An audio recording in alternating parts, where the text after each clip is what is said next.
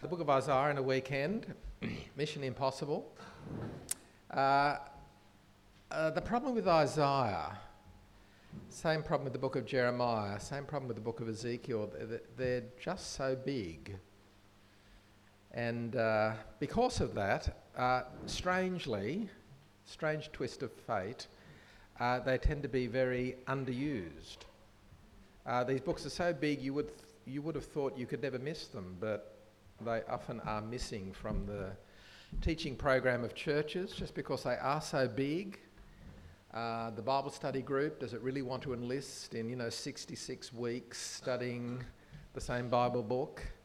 Or does the minister really want to begin a sermon series of 66 sermons to try to get through the book of Isaiah? So just because they are so big, they do tend to be underutilised, which is a great pity. So we are going to rewrite history. We're going to look at the book of Isaiah. So thank you for being courageous. Thank you for joining me on this mission. Now, all that's going to be possible is for us to dip into the book of Isaiah at certain points. And so I've tried to avoid maybe the chapters which sometimes are used for that purpose. Chapter 6, chapter 40, chapter 53. So sometimes we do get sermons on Isaiah and they often come at well-known spots in Isaiah. So let's choose some others which are also representative and will give us a feel of what's happening in this great book of Isaiah. So we're going to look at chapter 7, chosen partly because an attack on Jerusalem, it's got a lot of natural interest type thing. Also because this chapter throws up some key themes. The theme of kingship, the king in the line of David, how hopeless the Davidic kings were, but the hope of a future king in David's line. No prizes for guessing who. Yep, Jesus. So the theme of kingship, the theme of the relation between God's people and the nations, because we've got an attack on Jerusalem by nations.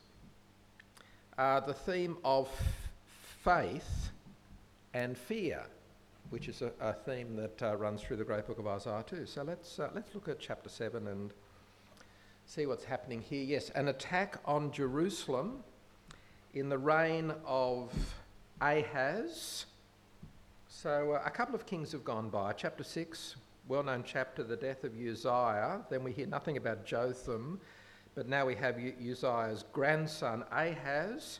An attack on Jerusalem by Aram or Syria and Israel or Ephraim, the northern kingdom, ganging up, coming south, attacking Jerusalem. That's what's happening.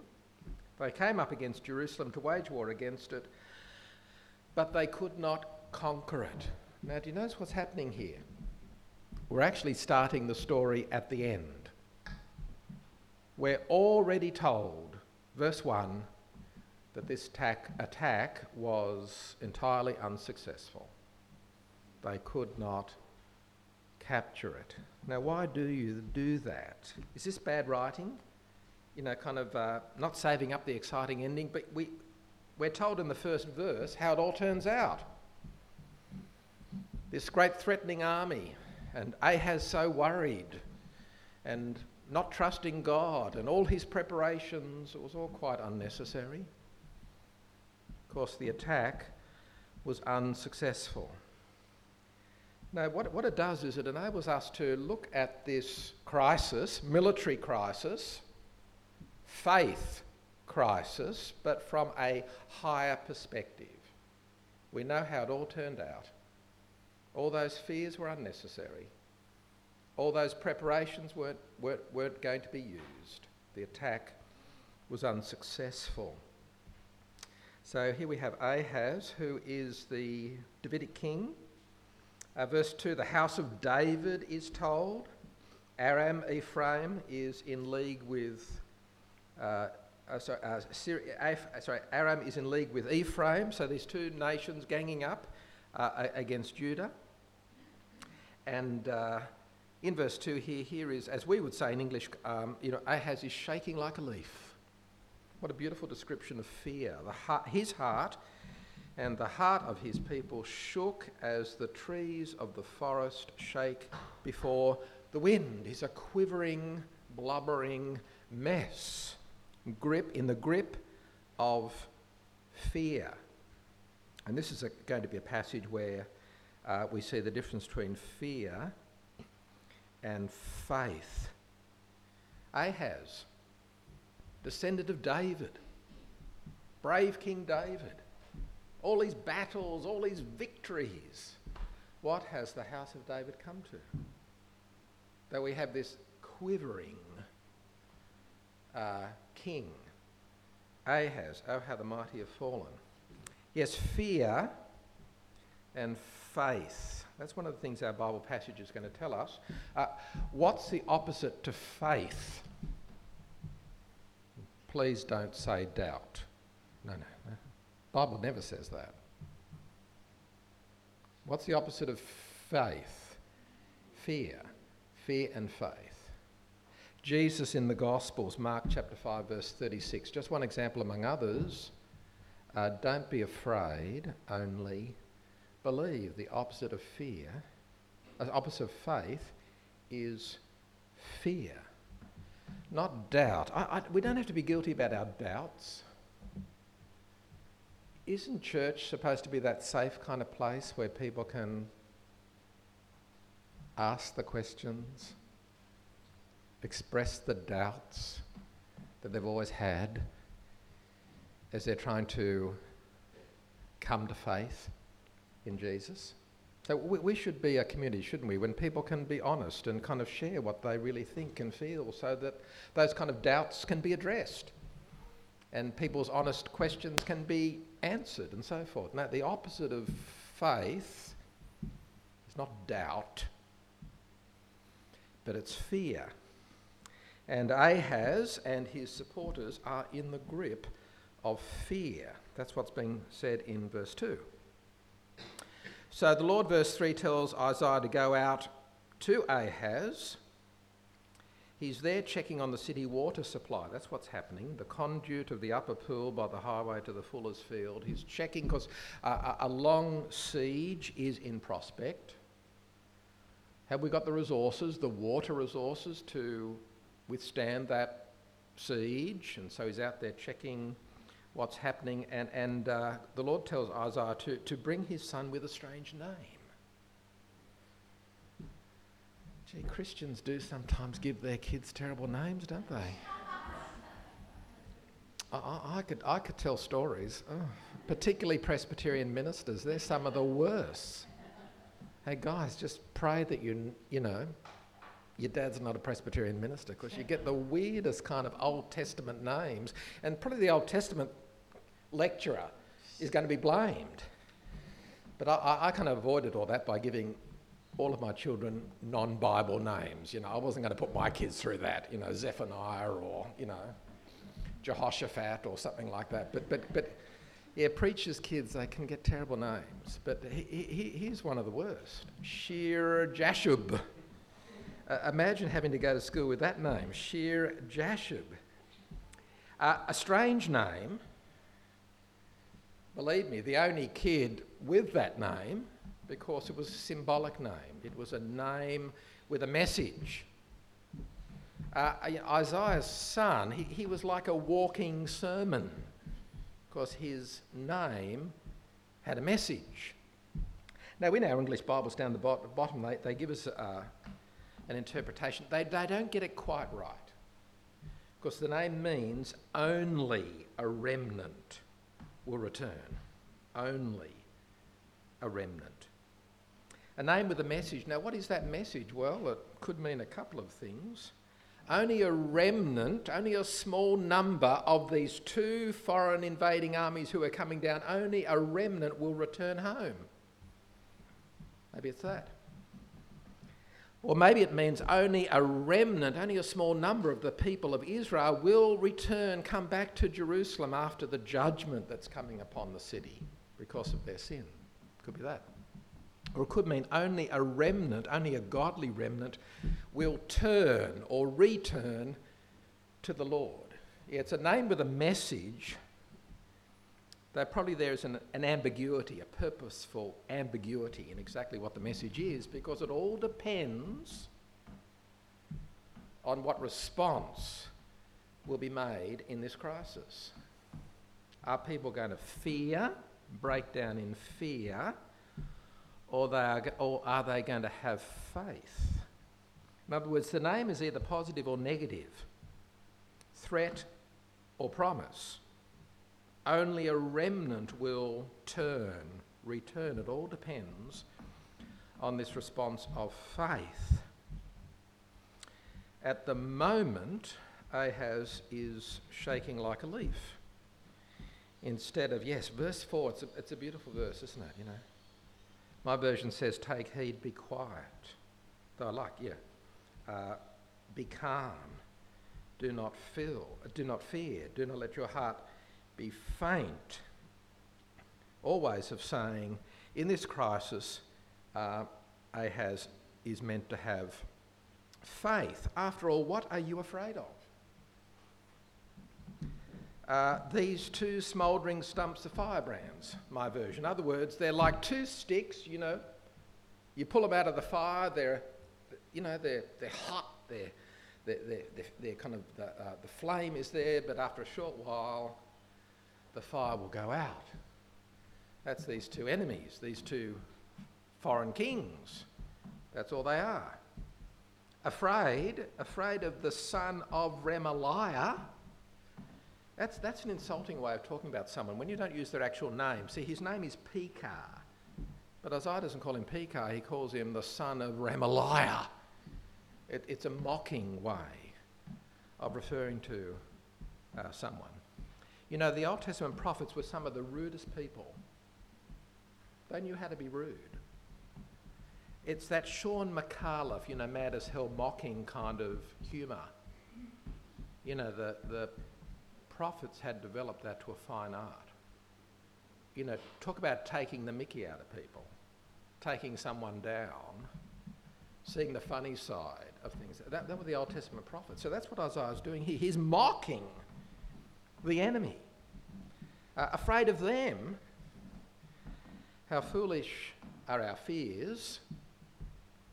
How eminently sensible in every crisis for us to put our trust and faith in God. Yes, we as Christian people, we need to learn to laugh at our fears. Because we can have fears, we can have worries, can't we? Often it's just, they're so foolish, what we're afraid of.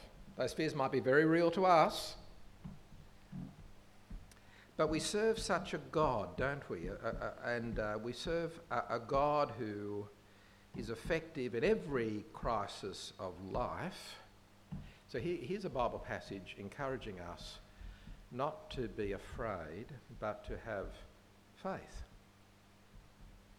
Well, in verse 6, he quotes the enemies. As in the book of Psalms, if you're reading the book of Psalms, David and all his enemies, often the enemies are quoted. We hear from their own lips what their wicked, diabolical plans are. Verse 6. Let us go against Judah and terrify it. Let us conquer it for ourselves and set up the son of Tabeel as a king in the midst of it. So their threat is directed at the house of David, at Ahaz. Get rid of Ahaz. Let's set up a puppet king in his place, the son of Tabeel. This again is Isaiah's humour. You see, the prophets had a great sense of humour. Our Bible version here, yes, son of Tabeel, the name there, notice again, son of Tabeel. It's a mocking way of talking about someone. But there's even more mocking going on because his name really was, yes, his name, the English versions don't quite do it because really it should be the son of Tabal. See, Tabeel is a proper name.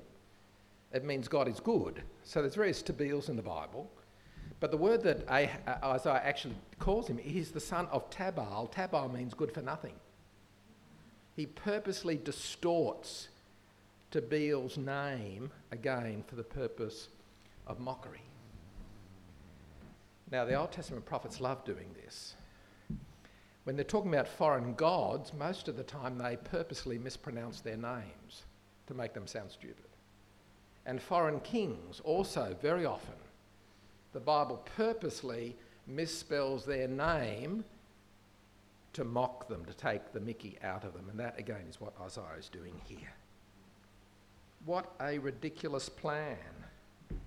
That's their plan. End of verse 8. God says, well, this is what my plan is, and we know which plan is going to come true. Within 65 years, Ephraim will be broken to pieces so that it will no longer be a people. So God here reveals his alternate plan. So that's one of the big themes of Isaiah, the plan of God. Isaiah's big picture. The book of Isaiah, it's a big book with a big picture because it's showing us the whole of human history.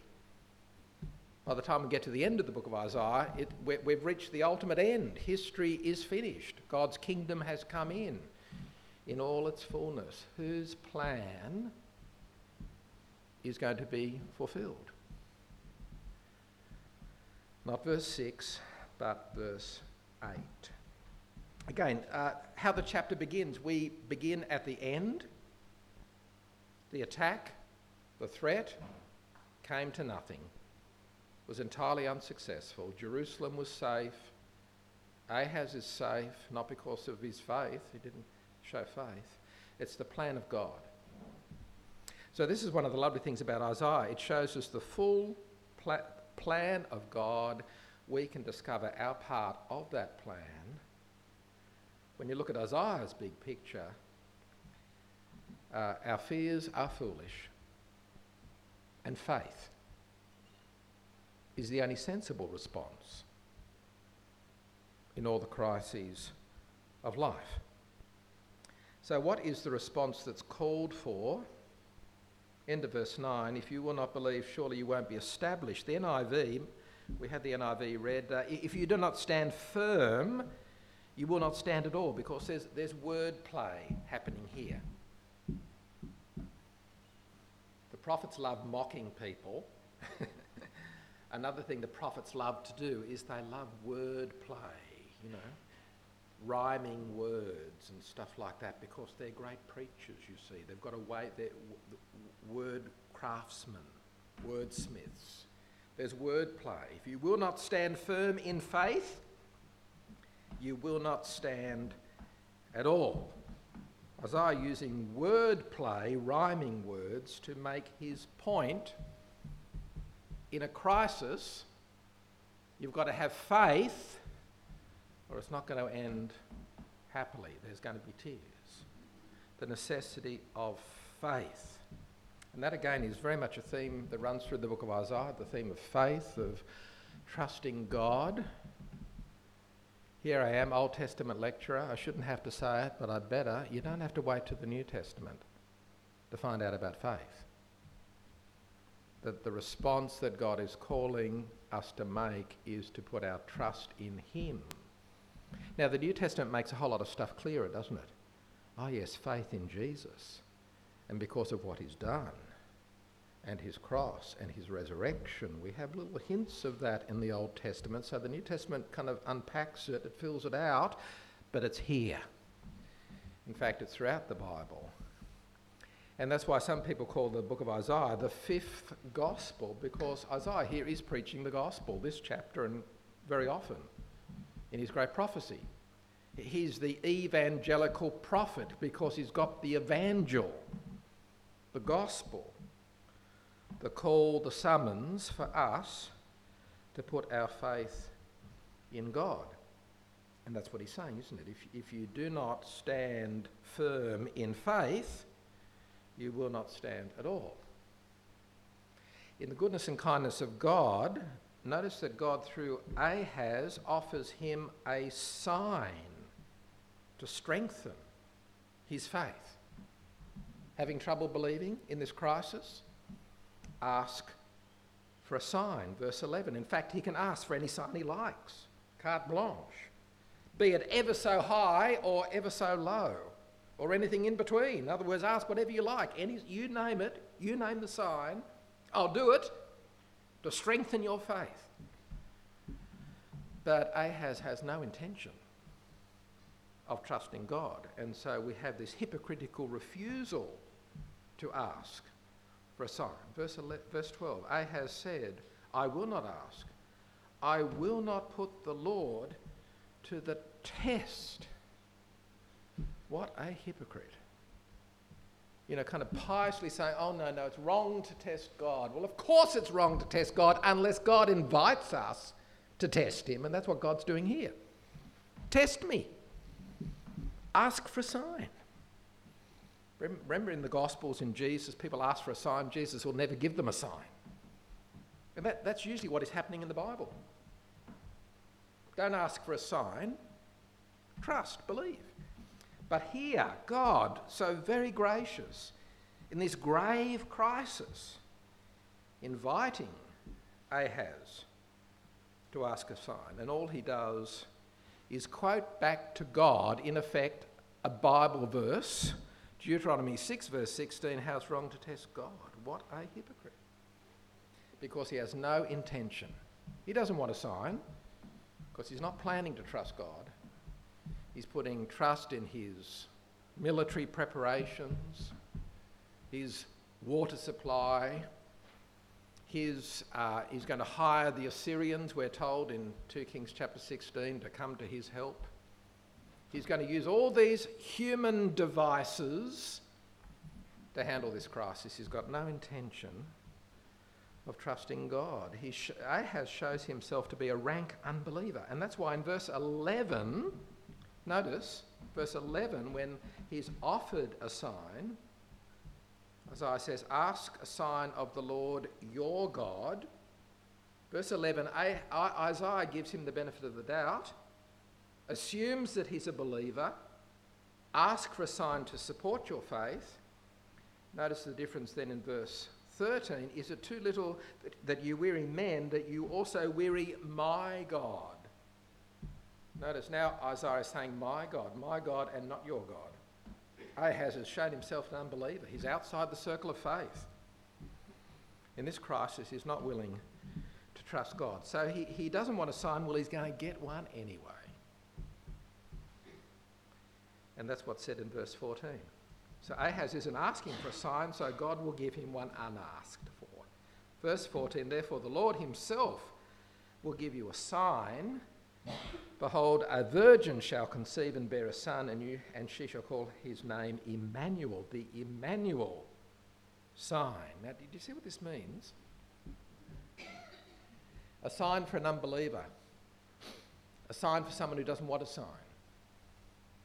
It must mean in context, the Emmanuel sign must be a sign of judgment coming upon Ahaz because of his unbelief. In other words, the Emmanuel sign here, Isaiah 7, must be signifying more judgment than salvation.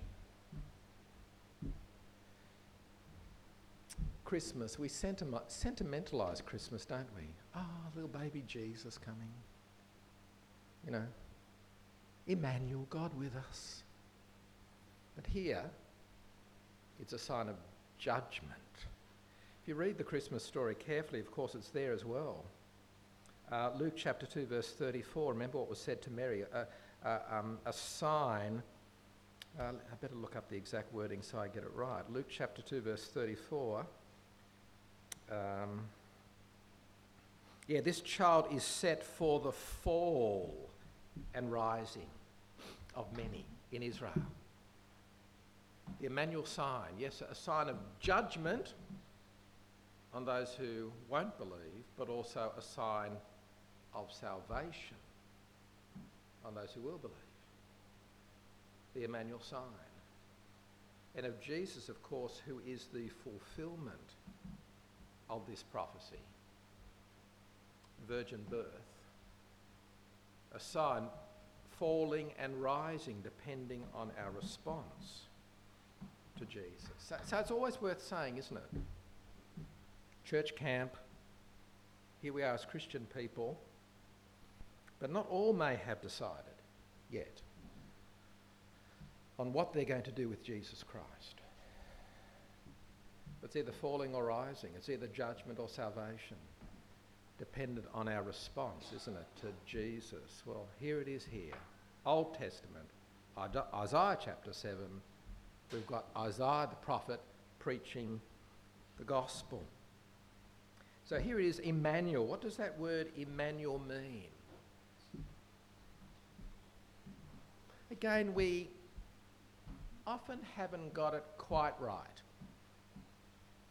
Just as with Shear Jashub up in verse 13, the normal suggested translation is almost right but not quite. Only a remnant will come back.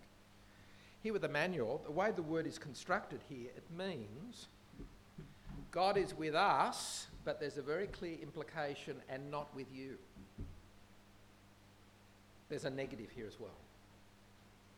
Emmanuel, God with us, with Isaiah, and those like him who trust God. God is with us, but he's not with you. Ahaz, and those who like Ahaz, are not making the response of faith. So here's another significant name, a symbolic name, a name with a meaning, a name which has a message. Emmanuel. Is God with us or not? It is dependent on whether we have made this faith response, which is being called for here. What it really means is that King Herod was probably a much better student of the Bible than a lot of people in churches. Oh, Jesus has come. Yes, I'll go and worship him. Diabolical, evil plan. He's going to kill Jesus. So Herod's very negative reaction to Jesus coming. Very, very sensible. Very, very biblical, if you're not a believer. Jesus coming, this is a threat. A threat to Herod and a threat to everyone who doesn't believe. Yes, as I say, Herod is a better Bible student than most. The Emmanuel sign, it all depends. God with us, that can be a good thing if we're a person of faith, but he's not with us, he's against us. We're facing God's judgment if we haven't made the response of faith. So that's that two-sided aspect of what's given here. This whole passage about fear and faith, well, because Ahaz is not willing to trust God, judgment is coming. It won't come in the form of Aram, Syria and Israel, Ephraim coming down and capturing Jerusalem. It's going to come in the form of the king of Assyria, something even more frightening. Something that has been anticipated since the end of chapter 5, where we're told about this foreign nation, unnamed foreign nation that's going to come along and destroy Judah. Now this is revealed, end of verse 17, the king of Assyria. And look at how the Isaiah expresses this judgment. So we've seen how the prophets, some of the techniques of how the prophets, they're very good at insulting people, right? Particularly foreign kings and gods, right? They're very good at insulting people.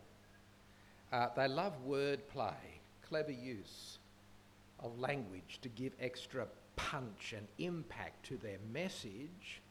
The other thing they love doing is they love talking in word pictures. Word pictures, things you can see in your head. What's the judgment going to be like? Assyria is coming. What's it going to be like? Verse 18. It's like an infestation of bees or flies, where before fly screens and all the rest. You can't escape. They're everywhere. They cover everything. Inescapable judgment. Swarms of flies and bees. What's the judgment going to be like? Verse 27, another word picture. It's like being shaved from head to toe. The Bible versions here are very polite, aren't they? Head to the hair of the feet or the legs. That's a kind of euphemistic way of saying, yes, head, private parts, everything, shaved head to toe, because that's often what happened to foreign captives. You were, first of all, stripped and shamed by having all your hair shaved off, and then you were marched off to exile. That's what's going to happen. The prophets here using word pictures inescapable, inevitable judgment. That's what's coming upon the people of Judah because their leadership, Ahaz and so forth, refused to respond in faith. And then the last part of our passage, more literally, what's going to happen to the land? Most people have been taken off to Assyria in exile. What's it going to be like? A depopulated land where people will just live and depend upon a cow and 2 sheep. Where there was once agriculture, vineyards, people will just go hunting now because with population largely removed, normal agricultural activities can't take place. The land will revert to wilderness, and so people will survive just with a couple of animals, or they'll survive by hunting and so forth, and all of it is the consequences of unbelief. So what we have here is, in this passage is, here's Isaiah, the evangelical prophet. He's got the evangel, he's got the gospel, it's the message of faith. The same things that are being, the same thing that is being said in the gospel. We see the Lord Jesus. Are we going to trust him, follow him, or are we not? In the Gospels, we see people making very different responses to Jesus Christ. That's exactly what's happening here. In the letters of the Apostle Paul, who's often talking about faith, of course he is. Are we going to trust Jesus or not? So here we have the same message in the Old Testament. All hinges on faith. Just a couple of things before I finish. What's the opposite to faith? It's fear. And that means that faith often then is, how do you tell if someone has faith? Faith shows itself in courageous obedience. We trust in Jesus, therefore we do what Jesus wants us to do in situations, in a crisis, even where faith is costly, it's courageous obedience. Well, if the opposite of fear also is not doubt, then again, we need to, in the church community, we need to be that safe kind of place where when people express doubts or they have awkward kind of questions or they say things that, we worked that out years ago, we don't jump on them like a ton of bricks. What are you saying that for? Why do you think that way? We give people an opportunity, don't we, to let some of this come to the surface so that doubts and questions and queries can be addressed. And they can come to faith too. Because that's the kind of the process, isn't it? What stops some people trusting is that they've got questions or real difficulties in the faith and they've never been allowed to ask those questions and get those answers and sort out those difficulties so that they too can trust and follow Jesus. So that's the part we can all play, can't we, within the church community to allow people that process of coming to faith in Jesus. Well, there's a lot more that can be said. We're going to have a little study group time. That we'll start the next session just by, we might have a chance for a couple of questions or comments, right? So just about what we've done in this session. Thank you.